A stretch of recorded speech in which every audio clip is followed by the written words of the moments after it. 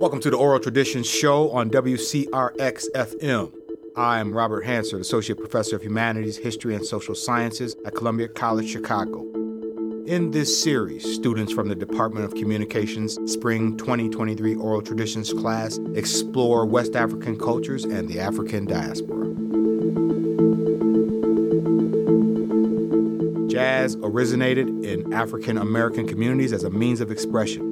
In this episode, students speak with musicians and experts of Chicago's rich jazz scene and discuss topics from the birth of the free jazz movement to the modern artists who are pushing the boundaries of the genre.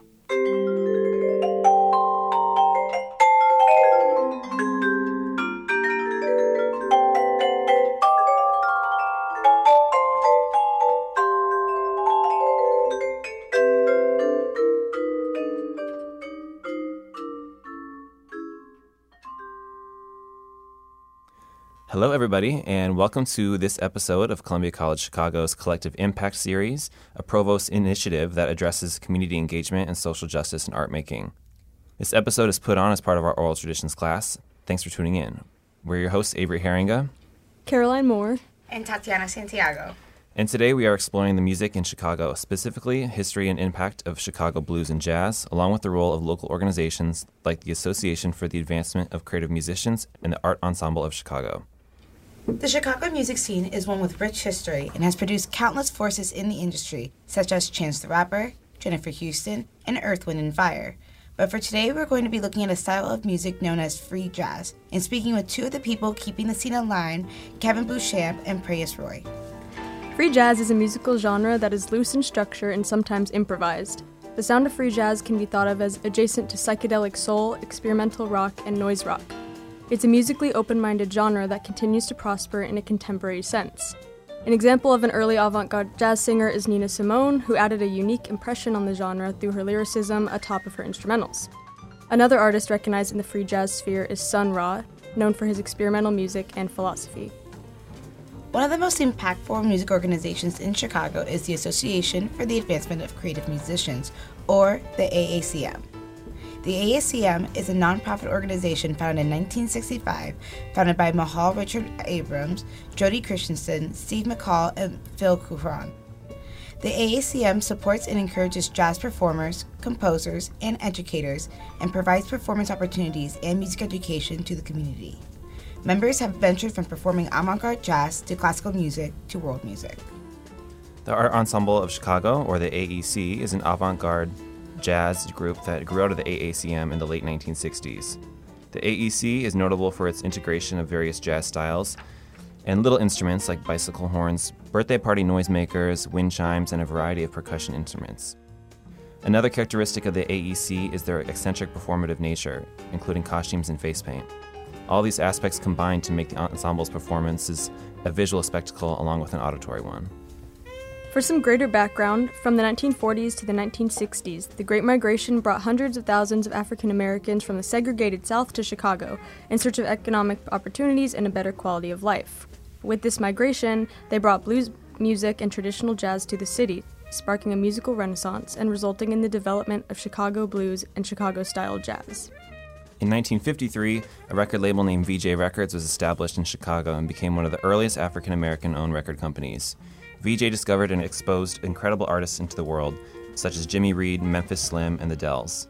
The label was also the first to nationally issue a record by the Pips, which eventually became Gladys Knight and the Pips in 1962. The work done by VJ Records undoubtedly helped put the movement into action. Venues and lounges such as Constellation, the Beat Kitchen, the California Clipper, and Kevin's Own Catalyst are contemporary venues in Chicago that continue to keep the music scene alive. Longtime Chicago resident Kevin Beauchamp is the owner of Catalyst Music Gallery and Coffee Shop, located in the south side of Chicago. He has a background working and touring with the Art Ensemble of Chicago, along with producing his own recordings and developing his own label. Prayas Roy is one of these artists keeping the music alive within the industry. Thank you guys so much for being here, Kevin and Prayas. And to kick things off, I'm wondering if you guys could describe your interest and passion for music, and particularly how free jazz, came into your interest. Music was always a part of my family, my upbringing and whatnot. My mother was a big collector of music. My father was a singer. My stepfather afterwards a blues musician and whatnot. So I was exposed to a lot of music from a child. And as I was growing up, I started, developing my own tastes, which were vast as well. I do recall seeing the art ensemble, as a child and all of that, because they were friends of my stepfathers, and they were kind of like a family atmosphere. So I kind of understood music in a different kind of way.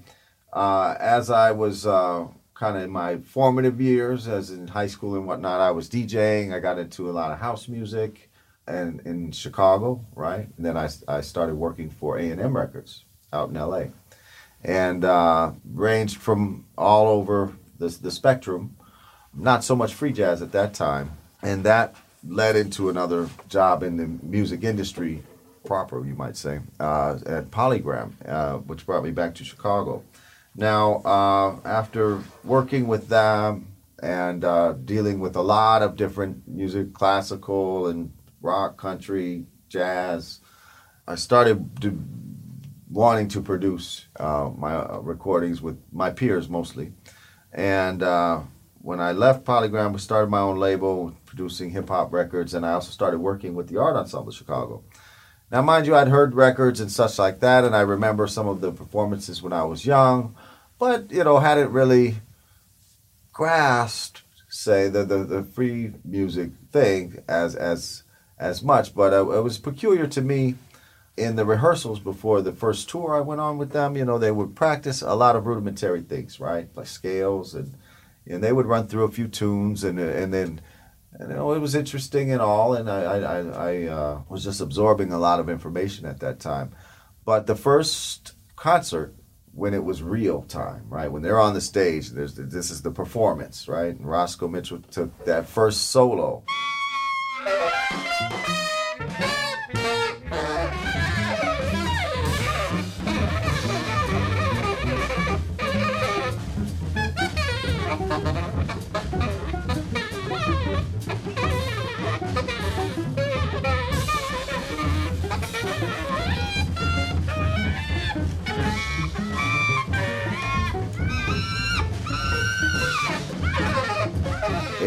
Now I already had a pretty wide range of understanding of music, but it opened up a whole new wing of understanding of music, the way to think about it.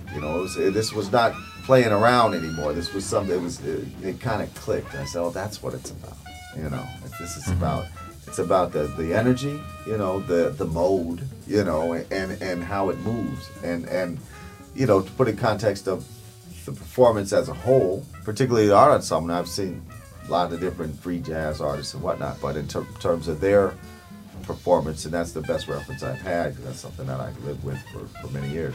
It's like a ride of sorts, and everyone is different, but it goes through so many different things. It's so it kind of puts music, as far as performance, into a whole other context than the traditional, say, pop music, radio, programming, genre type thing. This was like all that and more, and it kind of takes on a different meaning. But that's my own kind of approach to that question. Preyas might have his own experience with how free jazz kind of opened him up or whatever. Yeah, so I started playing free jazz with a vocalist named Salik Ziad. He's the first musician that I played with that sort of incorporated completely free improvisation into his performances. So through him, I met a lot of other musicians in Chicago that also incorporated a lot of free improvisation into their playing. And as it happened, most of them were members of the ACM. Most of them were people that played at the Velvet Lounge. It was Fred Anderson's club, and that was a huge part of the history of this music, and what really kind of brought me into this sort of wholeheartedly as I started studying with a drummer by the name of Vincent Davis, and Vincent has worked with Roscoe Mitchell for almost 40 years now, and he's a mentor to a lot of the last couple of generations of free jazz players coming out of Chicago. So I've been studying with him forever and playing with the musicians in his sort of orbit for a long time, and that's sort of where I fit into all this. And I just, once I sort of adopted free improvisation as a practice, it's very hard to let go of. It's not that it's all that I do, but it's a huge part of what I do. You mentioned a few artists that have inspired and mentored you guys. Was there a certain artist or piece of music that you cite in your exposure to music and your passion for music? Like a certain artist, either free jazz or just in general? I mean, for me, it was John Coltrane. First time I heard of Love Supreme, it sort of just blew my mind as far as, what a piece of music could be and what it could do.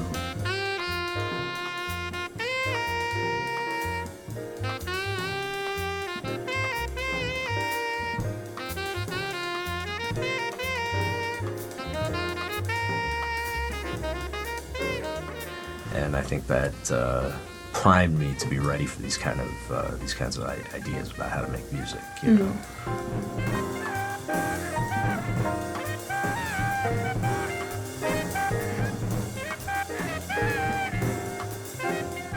One piece of music that inspired me from a young age, and that I will come back to and realize the impact of music on me, as far as in particular in the world in general, is Marvin Gaye's "What's Going On." Mother, there's too many of you crying.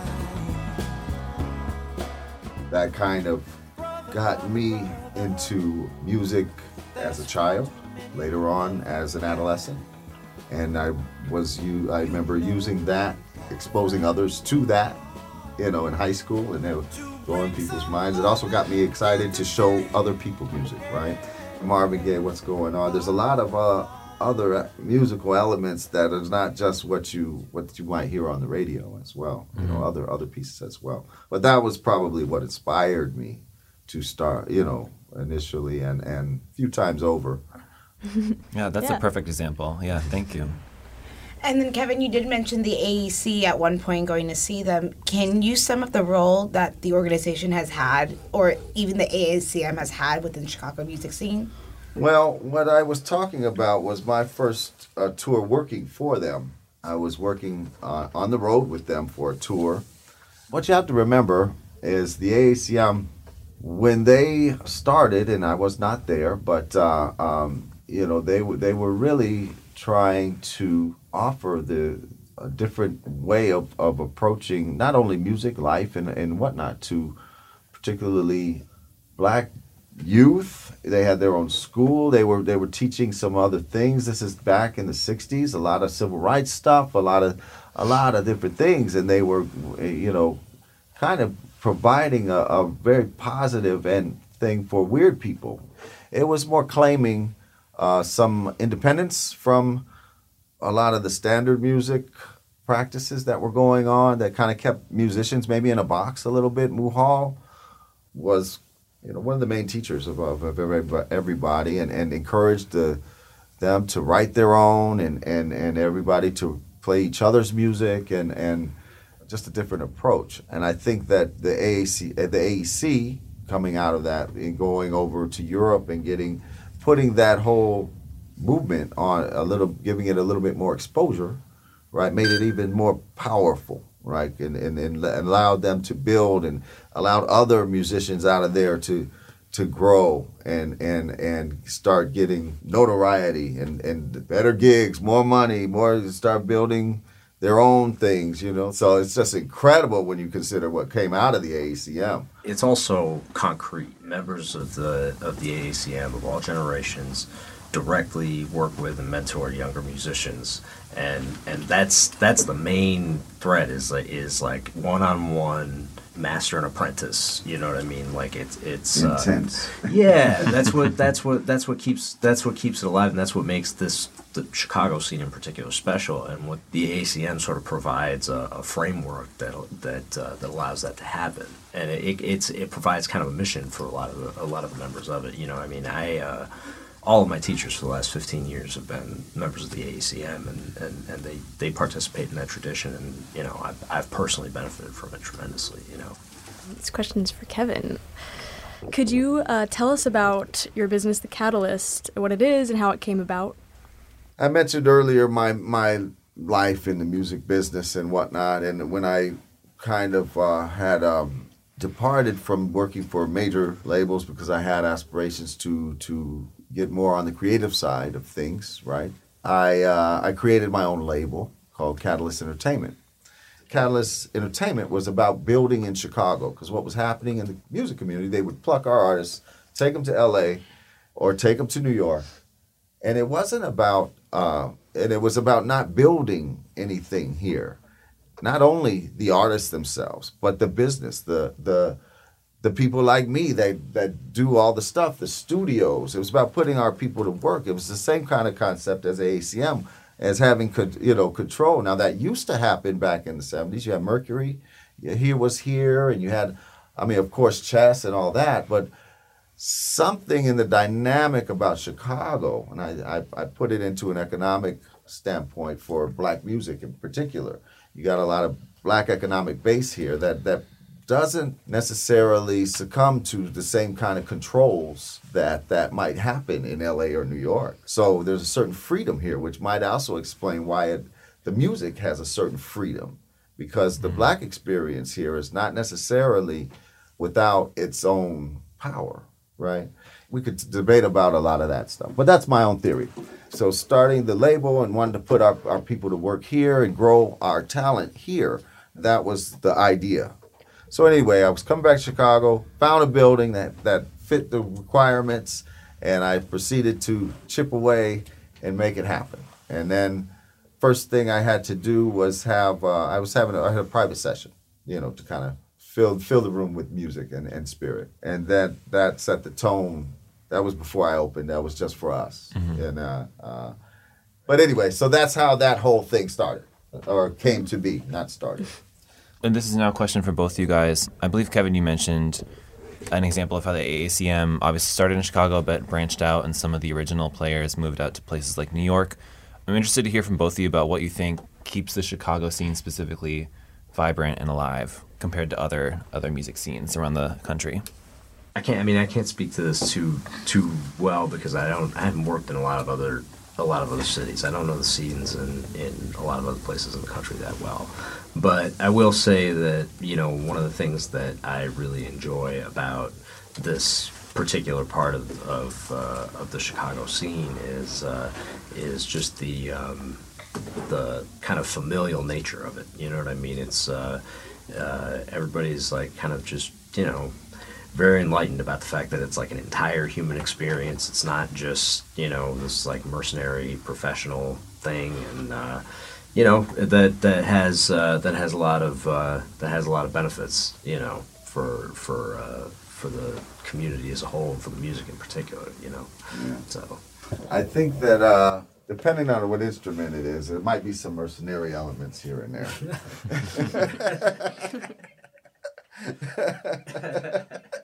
But one of the things I think is special about Chicago, again, is that experience for black people coming from a place where black people have power, for generations. It's not nothing new here, right? Mm-hmm. So I think that creates another kind of platform for freedom that we get out of Chicago. You might not get in some scenes, instead of trying to subscribe to whatever it is. Not our own, you deal with it, but, it's kind of just about ownership of space, time, music, etc., resources, to try to do your own thing regardless. Kind of like what I decided to do. Kind of like what the AACM decided to do. We don't need permission to do.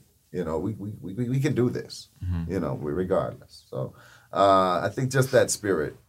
That's a great way to put it. And then we've talked a lot about the past, the history of the Chicago music scene. We talked a lot about what's going on today. What are both your opinions, your hopes for the future?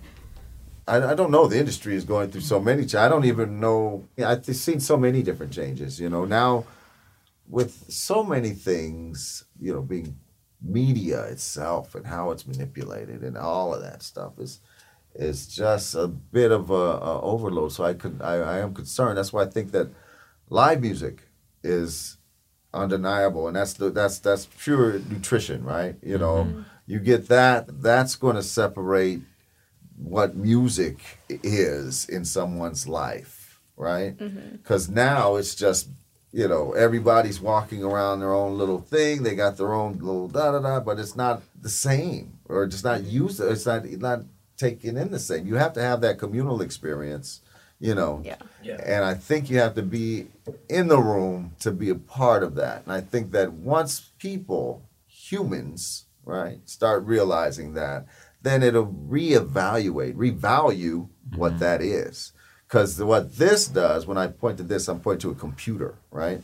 It kind of tries to take the value out of it, right? By the pure volume and pure accessibility. But that live experience, you don't have that. You have to be there for that, you know. And what that does for people, and what that's going to be the triumph for music, you know. I mean, the mediums for, you know, business, and I produce records, but that's a vehicle to get people to this instead of the other way around, which it was kind of being used for.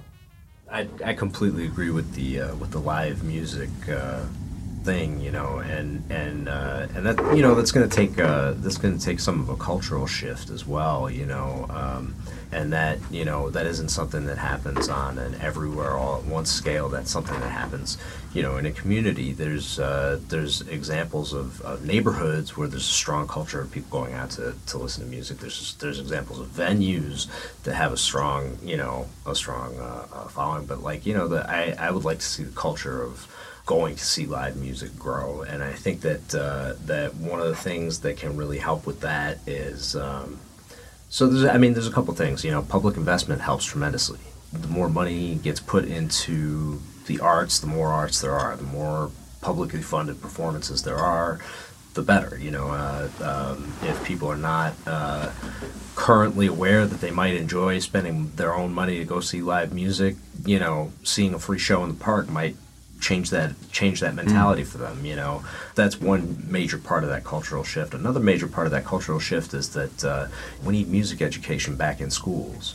One of the reasons that there was such a massive, mind-blowing expansion of music in America in the 60s, 70s, and 80s is that kids grew up with music education. You know, they had a music class in school. It's been a long time since music classes were mandated in the majority of schools, you know, and there's a definite negative impact on listenership overall and the respect for music in general, you know. If you don't have the live experience growing up, there's nothing that makes it valuable when you're an adult. That's a good point about the schools and what that does in the development of people, right? You know, we go socially for a second. We talk about the kids, right? And all the crazy stuff they're doing. You know, it affects all that because it's all connected, you know. Creates a different type of approach to music and the world in general. You know, I just thought of that as you were saying and the meaning that has. I didn't realize that you said mandated. Was there a mandate for music in schools at some point? I don't know if it was a mandate, but I do know that it was a lot more common. Well, that's pretty, you know. We need to mandate that. Yeah, I think unfortunately the music and the art programs are always the first ones to go. So I definitely hear that. So we have one last question. For those just discovering the genre and getting into the jazz scene, who are a few essential artists that you recommend listening to? Or places to go see the music. Yeah. The Catalyst. But besides Catalyst, for sure. All right. That's a given. Now, jazz in general or avant-garde jazz in particular? Avant-garde jazz. Avant-garde jazz in particular. Sun Ra, I would say the Art Ensemble, Eric Dolphy, Ornette Coleman, I would say Cecil Taylor, and I mean, there's it's a broad question. Pharoah Sanders is another big one.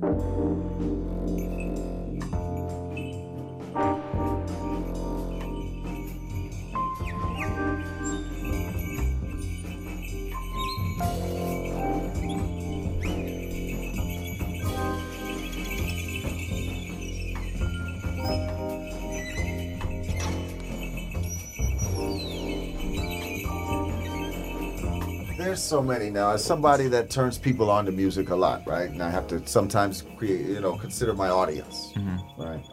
There's a lot of examples of tunes that are, teetering on the out that you can feed them, at first to get like Love Supreme, Max Roach, It's Time, Eddie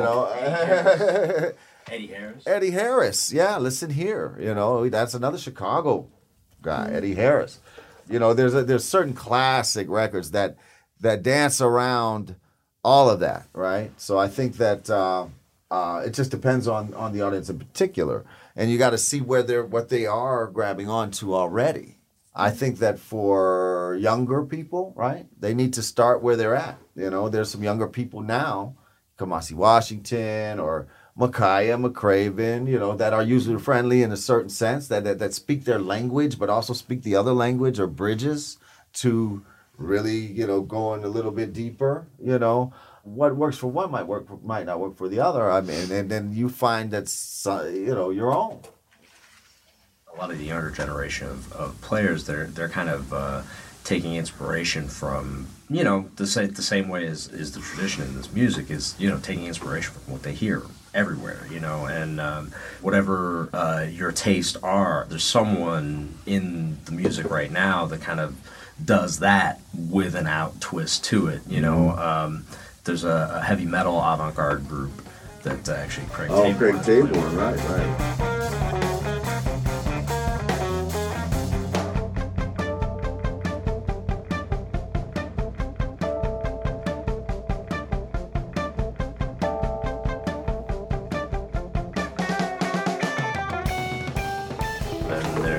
There's a lot that bridges sort of the house music side of things. There's a lot that bridges the hip hop side of things. There's obviously plenty that bridges the jazz side of things, and then different styles of world music. There's artists in this scene that are exploring Middle Eastern or North African styles. There's artists that are exploring Caribbean styles, artists that are exploring Brazilian styles, and sort of drawing from all of that. Even the Asian stuff. There's a lot of avant-garde stuff coming out of Tokyo and Seoul. Kevin, Prayas, thank you so much for coming in and giving your time to talk to us today. Any events happening at the Catalyst that we should know about? Every Monday at the Catalyst. Is Prayas Roy, Micah Collier, and special guest Vincent Davis for the most part. Justin Dillard also has been a constant fixture. Also on Sundays, Kari Lemuel does a thing. I got some local rock bands coming up, Skyway Stereo, another one. First Saturday of every month is house music, that we spin, myself and some of my DJ friends, a guy named Doc Brucio, Shahid Mustaf. Second Saturday is usually the rock thing. Third Saturday is reggae. Microphone Bill does his set. And then King George does a kind of rock and soul broadcast out of there on the fourth Saturday. So whole variety of stuff. Yeah, all around the spectrum. We do some. I want to get our back. I'm working on that. More and more. But just check in. For sure. Yeah. Thank you guys. Thank you. Thank you. Very much. Prayas, if you wouldn't mind playing a little bit just for us, just for a little outro. Outro. Yeah.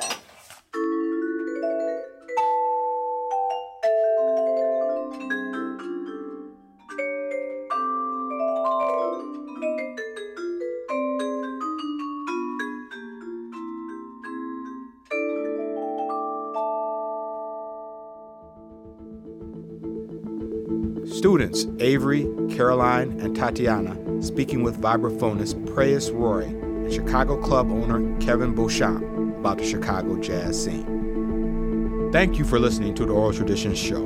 In this series, students explore West African cultures and the African American diaspora. I'm Robert Hansard, Associate Professor of Humanities, History, and Social Sciences at Columbia College Chicago.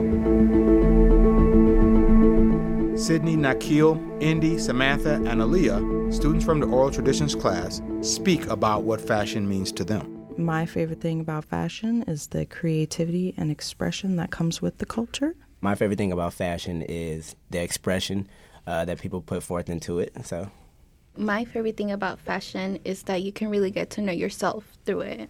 My favorite thing about fashion is the colors that you can match together and how boldly that you want to look. And I think my favorite thing about fashion is definitely the ability to be experimental. the whole world is kind of your oyster and you can really elevate things even if they're simple. We continue the show by exploring the fashions of West Africa with international designer and philanthropist Haj Gaye. Haj goes into his formative experiences in fashion, the mission of his brand, and fashion as a means of storytelling. So Haj, tell us more about yourself, your past, and some of your favorite things about fashion. Hello everyone. My name is El Haj Gaye from Senegal, West Africa. Third generation tailor and a designer. Well, fashion, it is my passion. I was born in the fashion. I would say that fashion chose me. I didn't choose it, which is really a wonderful thing. I grew up in my father's shop. At the time, he was dressing a lot of West African presidents. At that time, we were in Niger, dressing the president of Niger called Seyni Kunche. This is in the early 80s, late 70s. I grew up in the shop where my dad cutting and sewing. I'm crawling all over the, machines and stuff. So, and growing up and started making clothes for myself in the age of 8. So that's all I ever done. That's all I ever known in fashion. And basically throughout our house, we all dress up. We all love clothes. We all really, it's in our DNA, I would say, because my sisters and brothers, when we get up in the morning, we pretty much everybody dress up. People used to think like, where the heck these people are going? We weren't going nowhere. But my dad was always saying that this is not what we do, this is who we are. So with us growing up and having our grandfather doing it, then my dad doing it, and so it was pretty much what we was around the fashion all the time, So this is something that I love doing outside of sport. My second passion is sport, working out and all that. But the first passion is definitely, able to take a piece of cloth, piece of fabric, and turning it to something that is magical, I wish fashion was in my DNA, if I'm being honest. I would say that it's really insightful that you have that. And next we're going to be talking about a couple of readings we had. So one of the readings we had is called Out of Africa, Kuba Fabrics That Dazzle and Teach by Joyce Bekenstein, which is basically this museum that they have. So Indy, do you want to kick that off for us? Yeah, so the first reading, we wanted it to relate to a question for you, and that is, how do you think fashion connects to storytelling? It's definitely a storytelling itself, because fashion is an art. Just like there's an art of dancing, there's an art of painting. Tell me what is more artistic than taking a piece of cloth, turning it to something that you can wear. And when you create that clothing, the clothing has energy. Why? Because when you put it on, you're happy about yourself, the way you look. And when you step out, you make people happy about the way you look. That is art. It's not considered as an art like some of these art, that people selling, but this is true art because it's covering our body. Not only cover our body, but makes us feel good, makes us look good. It's telling your story. Somebody basically can tell your story by the way you look because you're making them happy by wearing these phenomenal clothes on in your body. So it's really decorating yourself. Yeah. In the reading, it mentioned how clothing was crucial to understanding how the colonization happened in Congo. Mm-hmm. What are your thoughts on that? Well, I would say in Africa, period, our ancestor was one of the best dressers. I would say that a true dressing to impress originated in Africa. So the Congolese, where you see some of these guys, they are living, you see them in the dump, in the middle of the trash, but they look like $1 million. I forgot what they called themselves, the the supper in French, the dresses. Until this day, you will go to Kinshasa, you will see some of these guys, they might not have nothing. Really, they might be living in a tent, but whenever they step out of the tent, you think they're living in a... Why? Because we value presence. That is some of the most important things in the human beings, because when you meet someone, they see you. So what impact would you want to have to anyone you come in contact with for the first time? That's one thing that some of the Congolese, I would say the Africans, but the Congolese are the ones that really take it to an extreme. I feel like when we were looking at some of the things with, African clothing, we didn't get to see a lot of them, but we could tell there was always like very geometric shapes. There was always very colorful patterns. So I think you reciting that is really important for people to hear about. So in the next reading, called Fashion, Anti-Fashion, and Heteroglossia in Urban Senegal by Deborah Heath, we are going to be talking about different things that we found interesting. So for me, I had 2 points that I thought were super interesting. A lot of the women had these things called shake and sell. So basically they would have like these fabrics, and a lot of these fabrics would be something that they would get from like the markets they had or clothing that people already wore, and they would basically like kind of sew them together. And what it really reminded me of was like kind of like going to La Pulga, or for those of you that don't know, it's like going to like the flea market. You see a bunch of like graphic designers doing things.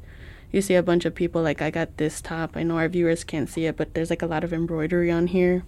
And it's basically a lot of sunflowers. And a lot of the times I know for like indigenous people within what is today considered Latin America, they were very inspired by nature. So I feel like that really plays off into how different cultures are able to tell a lot about themselves. And then the second point that I found in my reading that was really interesting was the beko. These women basically had like these different types of stitching that were either very like sexual in imagery or kind of were humorous. But one thing that stood out to me, a lot of the women that were dancers, they would kind of show them off when they were dancing. So it adds into not only their humor, but it adds into like enhancing that performance.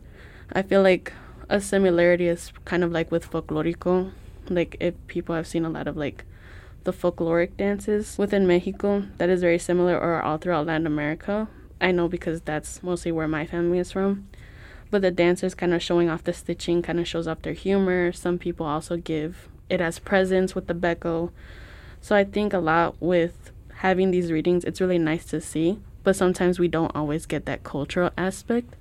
So I think that's really awesome that we kind of get to hear about it from Haj, who has a lot of knowledge on that. That is absolutely beautiful, Yeah. Thank you. So another section of our reading covered the culture of sanse, which is almost a representation of money and wealth for the country, where citizens come and show off what they own, essentially. So this could be comparable to the Met Gala in a lot of American culture. I love what you were talking about in comparison for your culture. So that's kind of what in America I think that we do as of now. Nikhil, can you continue on with the discussion?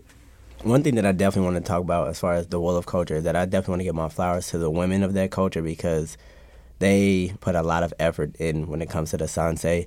And I think Sam could definitely touch on the sanse a little more. But just how much effort that they put in as far as like the gift giving and the dancing and putting the certain pieces of fabrics together to make art, as Haj says all the time. I think it's a beautiful thing, and I feel like they definitely should get the credit that they deserve. Yeah, going off of that, my section mainly talked about sanse and the definition, which means dressing well or dressing up. It talked about the events that they would use to sanse, just to dress up and, like how someone said, to show off their wealth. So, Haj, how would you say that sanse connects with the things that you make now? Sanse connect with, because you touch about things we do with our hand. That is where the culture of fashion coming from. When you hear about handmade, even if you get the handmade suit, it is one of the most expensive suits than, some of these suits that manufacture from a machine. Because back in the day, everything was done by hand. like handcrafted to craft perfect precision, like a, pinpoint. So Sansei is part of the work with your bare hand. Africa, one thing we still value, one thing that's still our culture that still maintained today is work with our hand. And our women take the culture that our ancestors have, which is always to glorify themselves. It's always how they can decorate themselves. Here they don't think about it that way, but it's more like how you decorate your room. Some people more concerned about dressing up the house and they, mention, but not themselves. But it all started out with you. Because, for an example, I'm going to go offline a little bit. You will see people will spend $100,000 or a couple $100,000 on their cars. But they don't spend that much money in their clothes. But guess what? When they travel for a business anywhere in the world or in the country, where is their car? That's going too far. I am here in the building, right? Where's my car? Who knows that I have a car? What's the point I'm trying to make here is presence. Presence, I'm here. So what is the most value? It is what we put on our body, And that is something we have learned in Africa, in our culture, and we embedding that to our generation. That's why in Africa you see some of the things you're talking about. We have certain garment that we wear, the African garment, have the embroidery, That's what you see a lot of these Senegalese women are wearing, Why? Because this is our traditional. It's a royalty to wear those garments and to look like that. Our ancestors were wearing it, and now we are pushing that on our next generation to where, even though right now some of these major brands call the fashion, really the fashion is in Europe. Well, it is. Yeah, they glorify fashion in their way, but the fashion really started out and still remain in Africa. And if you go some of these major brands in their shop where the clothes are manufactured in Europe, you're going to find a lot of African, particularly Senegalese. Senegal is pretty much the Italy or Paris of West Africa when it comes to fashion. For me right now, I feel sometimes I'd be dressing kind of sluggish or in baggier clothing. But now that it's getting hotter, I feel like there's a lot more to experiment with. But now we're going to move on to some more personal questions for Haj. Could you explain to us what material you're wearing right now? I know like some fashion students will be listening to this and could probably relate more to you in terms of different terminology on the clothes that you're wearing right now. I have on merino wool, but blend with silk. So this is pretty much a very lightweight. This is 6.5 ounces. So it's a summer material. This fabric, it was particularly made from the warm climate, such as Arizona, Miami. But I particularly purchased this for some of my clients in Dubai that I, dress because it's so hot there. So this suit is half lining. So it's just the front where the canvas, the full canvas is. That's the only part that we line. Everything else we did not line, only because we want when you wear it, it's breathable. And not only is breathable, it does not wrinkle. And not only that, it does not keep odor. It's a blend, I'm only dealing with some of the high-end fabric. I had a quick question for you, actually, sure. And I think we talked about this last time we spoke. Mm-hmm. How would you define your specific brand, and what goals are you trying to reach with your brand? I define my brand to be unique, and it's not for everybody.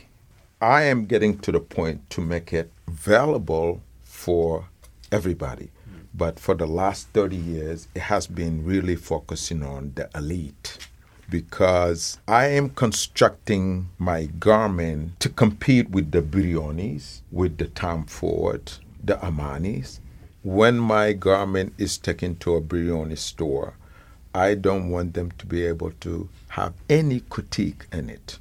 So for the last 30 years, it has been select only for the elite, the 1%er, athletes, entertainers, and executives. But that's not sustainable because it was just for the special people. My goal now for my brand is to get it to be international, to be global brand. It has been. I just has been doing it quietly, but not making it available for, everybody, because it's been only selected for a certain individual. I work with my client one-on-one, for the last 30 years. And now that everybody's designing, some of the people who's not even in the business are able to do some significant work, of dressing the masses. So my main focus right now is really to advertise the brand and creating something for everybody. And where the differentiating part here is, I don't just make the clothes and sell to the person. No. Basically, each individual, we make any article of clothing, we customize it for you. Not only customize it, but we're building you a personal brand for you, only for you. What they say, what people call stylish, we're styling it for the person. No, we're branding our clients. And right now, the goal of our brand is how can we brand the masses? Not just go online and punch a button, click a button and buy the clothes. No, we want to know, who are you? What do you do? What makes you come and want to buy this clothes? Why we ask this question? Because we want to get the inner you and match it with the outside. So we want to create the clothes that goes with your personality and represent you. Yeah. Yes. I think that's very respectable, because not many people really care as much as your brand does. And I think that's a great thing that you're definitely doing for your brand. And not only that, we add the philanthropy part. I have been giving away clothes to some interns, and right here, U.S. and Africa, 34,000 clothes that I have give away for men and women. And, some of these convicts get out of jail, trying to get a better life, have really made a change to really be somebody in their life, because they pay their price. Now they want to get into society. And when they ready to take on that path, they don't have the money to get a decent clothes. Not only we give them the clothes, we tailor the clothes for them to, give them another hope for life when they go out there. Some of these students that we dress, that some of their parents cannot afford to buy them a suit when they graduate, we bring them in, we give them a suit and we cut it. We treat them like we treat our revenue clients. Why do we do that? Anything that our name is on that jacket, we don't want anybody to look at that particular person and think of nothing but, wow, you look sharp. If the person don't get a compliment on our article of clothing, we did not do our job. So what process about making your suits connects to the tradition of making mudcloths? And can you just talk a little bit about what first comes to mind with that, and then also whenever you want to go off? Well, you mentioned mudcloth, which is something that I am passionate about modernizing, per se. Mudcloth, it is the most natural fiber fabric you can get in this earth because it's not refined. It's more like a burlap, but better and finer and more organic than a burlap. Mudcloth is cotton. So think about it, they get it right from the field and then just, process it, roll it, you know what I mean? And that mudcloth and our ancestors used to, because of how special the cloth is and how much work goes in the cloth and how beautiful it is, our ancestor used to frame that. That was our art because it it's a piece of art. That's why we used to frame that. Still today, if you go some of the countries in Africa, many other countries, including Senegal, you're going to see they take the cloth, frame it, and put it as a picture, like some of these artwork you see, around here. So to me is like, what is better art? So those, by the way, those mud cloths that I made on my website, those were things my grandfather and grandmother has framed. It was not something I purchased. It was framed in a house. I take the frame. I say, nobody see this. It's an art. What is the best thing in art? Why not make it as a garment that I can wear and wear it out, show it to the world? So my process right now is modernizing the mud cloth, take it off the wall, and put it on on people's back. So that is my vision right now. That's why what you just saw there was just an example. The future right now, what the future holds is our brand is focusing on designing modern clothing with the African fabric. And I'm talking about mud cloth, not this fabric they call the typical African fabric that made in Holland and brought to Africa to sell it to us and say you can wear that. No. This is the African fabric made in Africa, which is the batik, the mud cloth, the kente cloth, All of those cloth are special cloth and art. If you go to Ghana, what do the chiefs wear? You see them got the, kente cloth all over big because they celebrate themselves as a royalty. That's what they wear. So that is what Maison de Hajj is focusing on. Bring it to the public so the public can share our culture, our art, and so they can get a piece of Africa and feel good about it. The last question that I have, and we're all going to answer it, is what are your fashion do's and don'ts? But Hajj, do you want to take it first?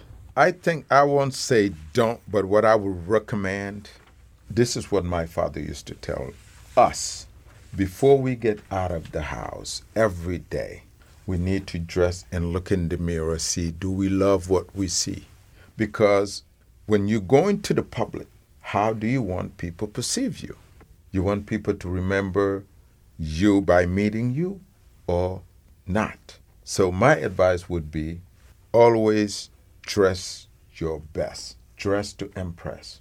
People always tell me, you always dress up. Don't you get casual, I say, well, life ain't casual. There used to be a lot of these soccer's, tournament, play in the arena where you find a bunch of kids who cannot get in. We ain't got money to buy a ticket. So, people just hang around the arena. So whenever the guard is not looking, somebody will sneak in. So we'll stand there. And I remember this, like yesterday. I was about 14. So we were standing there. I could afford to get in, but my friends cannot. So I just chose to hang out with my friend. So the, guard, the security guy was, beating people to push them, get out of here. So make some space so people who have a ticket can get in. He was beating people until he get to me. He just tell me, come on, move this way. Why? It's because the way I was dressed, The rest of the guy was not that dressed, but I was. But he singled me out, say, excuse me, move this way. And then beating my friend who was standing there with me. So what does that say? Because of that present that I came into that environment, made the impression on the guard, the security guard, for him to single me out and still pushing my friend to get out of the way. That says something to me that, So my point is, dress to impress at always. There's no such a thing of casual. You can be casual when you're just relaxing. There's a place for casualness. There's a place for not casual. But when you're going out to the world, make sure when you show up, they can recognize you, not just another average Joe. All right, so now we're all just going to share a couple of our own fashion do's and don'ts, correct? Okay. Do's, fit the colors that work best for you, and don'ts, do recycled clothing. Do obviously not some crappy plastic cloth. Do what is right and feels right on you, because that's obviously gonna impact how you see yourself, and obviously if you're wearing something that's good for the planet, you're gonna feel better about yourself. So that's my do's and don'ts. My do's and don'ts, I would say my do is definitely to find who you are first. Don't try to copy, someone that you see or whatever the case is. I feel like fashion really starts with you, and once you really know yourself and the type of person that you are, I feel like fashion will be very easy for you to start picking out certain outfits that you like, certain things that you want to be a part of, instead of just trying to look like this person, because you might not feel like that person when you got them clothes on as well. For me, I would say do it all. I think it's the only way you can really get to know yourself and know what you feel comfortable in. So don't be scared to look silly or whatever. Just focus on finding yourself and what feels good on you. And a don't, something similar to what Nikhil said, don't be phony and don't try to trick yourself into something that you don't like. My fashion do would be accessories. Always add them. I feel like a shoes can make an outfit, or even just jewelry. I know I always try to go out of the house wearing a necklace or just wearing nice earrings. And then back to my don't, neon. I hate neon. Only if it's for a themed party, I would let it slide, or for Halloween. But if you're out of your house and you're Nike lime green shirt, I can't stand it. One thing for me is definitely subcultures, whether it be Chicano culture, or in Japanese, there's Lolita fashion. Garu fashion is kind of making its way back on TikTok. I feel especially with rap and hip hop, Black people have always been very unapologetic about it, how they are, and I really like when a lot of people have grills, or a lot of people are able to explore different aspects of themselves with color. I think color is a must, because when you look at those subcultures, you can kind of tell who and where they're from. But especially with Chicano fashion, I really love when women do makeup, because it's very feminine on top, but then it's more relaxed on the bottom with the Dickies or the polo shirts that they kind of have. And I love when people add jewelry to anything. I think it can kind of elevate something. A fashion don't, I think, because I like a lot of color. Don't do too many neutrals. I hope Jake from State Farm is not listening to this, because I hate khakis. I hate khakis so much. They just look uncomfortable. They don't look good. It's too beige. Your pants should not be the same color as the wall. And I feel having neutrals is fine, to build up your basics, but your entire wardrobe being neutrals, that's actually kind of scary. You have to have some red. You have to have some blue. Come on, man. Okay, thank you everyone for listening, and thank you, Haj, for joining us. It is such a treat and such an honor to hear from you and your incredible story. We hope everyone enjoyed our podcast today. If you enjoyed this and want to hear more, our classmates also did podcasts on a variety of unique topics in the oral tradition sphere, so check those out next. Peace out, guys. Thank you for listening to the Oral Traditions Show. I'm Robert Hansard, professor for the Oral Traditions class. Thank you to Preyas Roy, Kevin Beauchamp, and Haj Gaye for guesting on this episode. And a special thank you to Columbia College's Collective Impact Series, a provost initiative that addresses community engagement through art making. This show is also made possible through the collaboration of Humanities, History, and Social Sciences Department and the Communication Department at Columbia College Chicago, Aaron McCarty, Interim Chair. Thanks to the 2023 Oral Traditions class with assistance from Max Hatlam, production intern for WCRX-FM, for producing this episode. Thanks again for listening to Oral Traditions on WCRX-FM.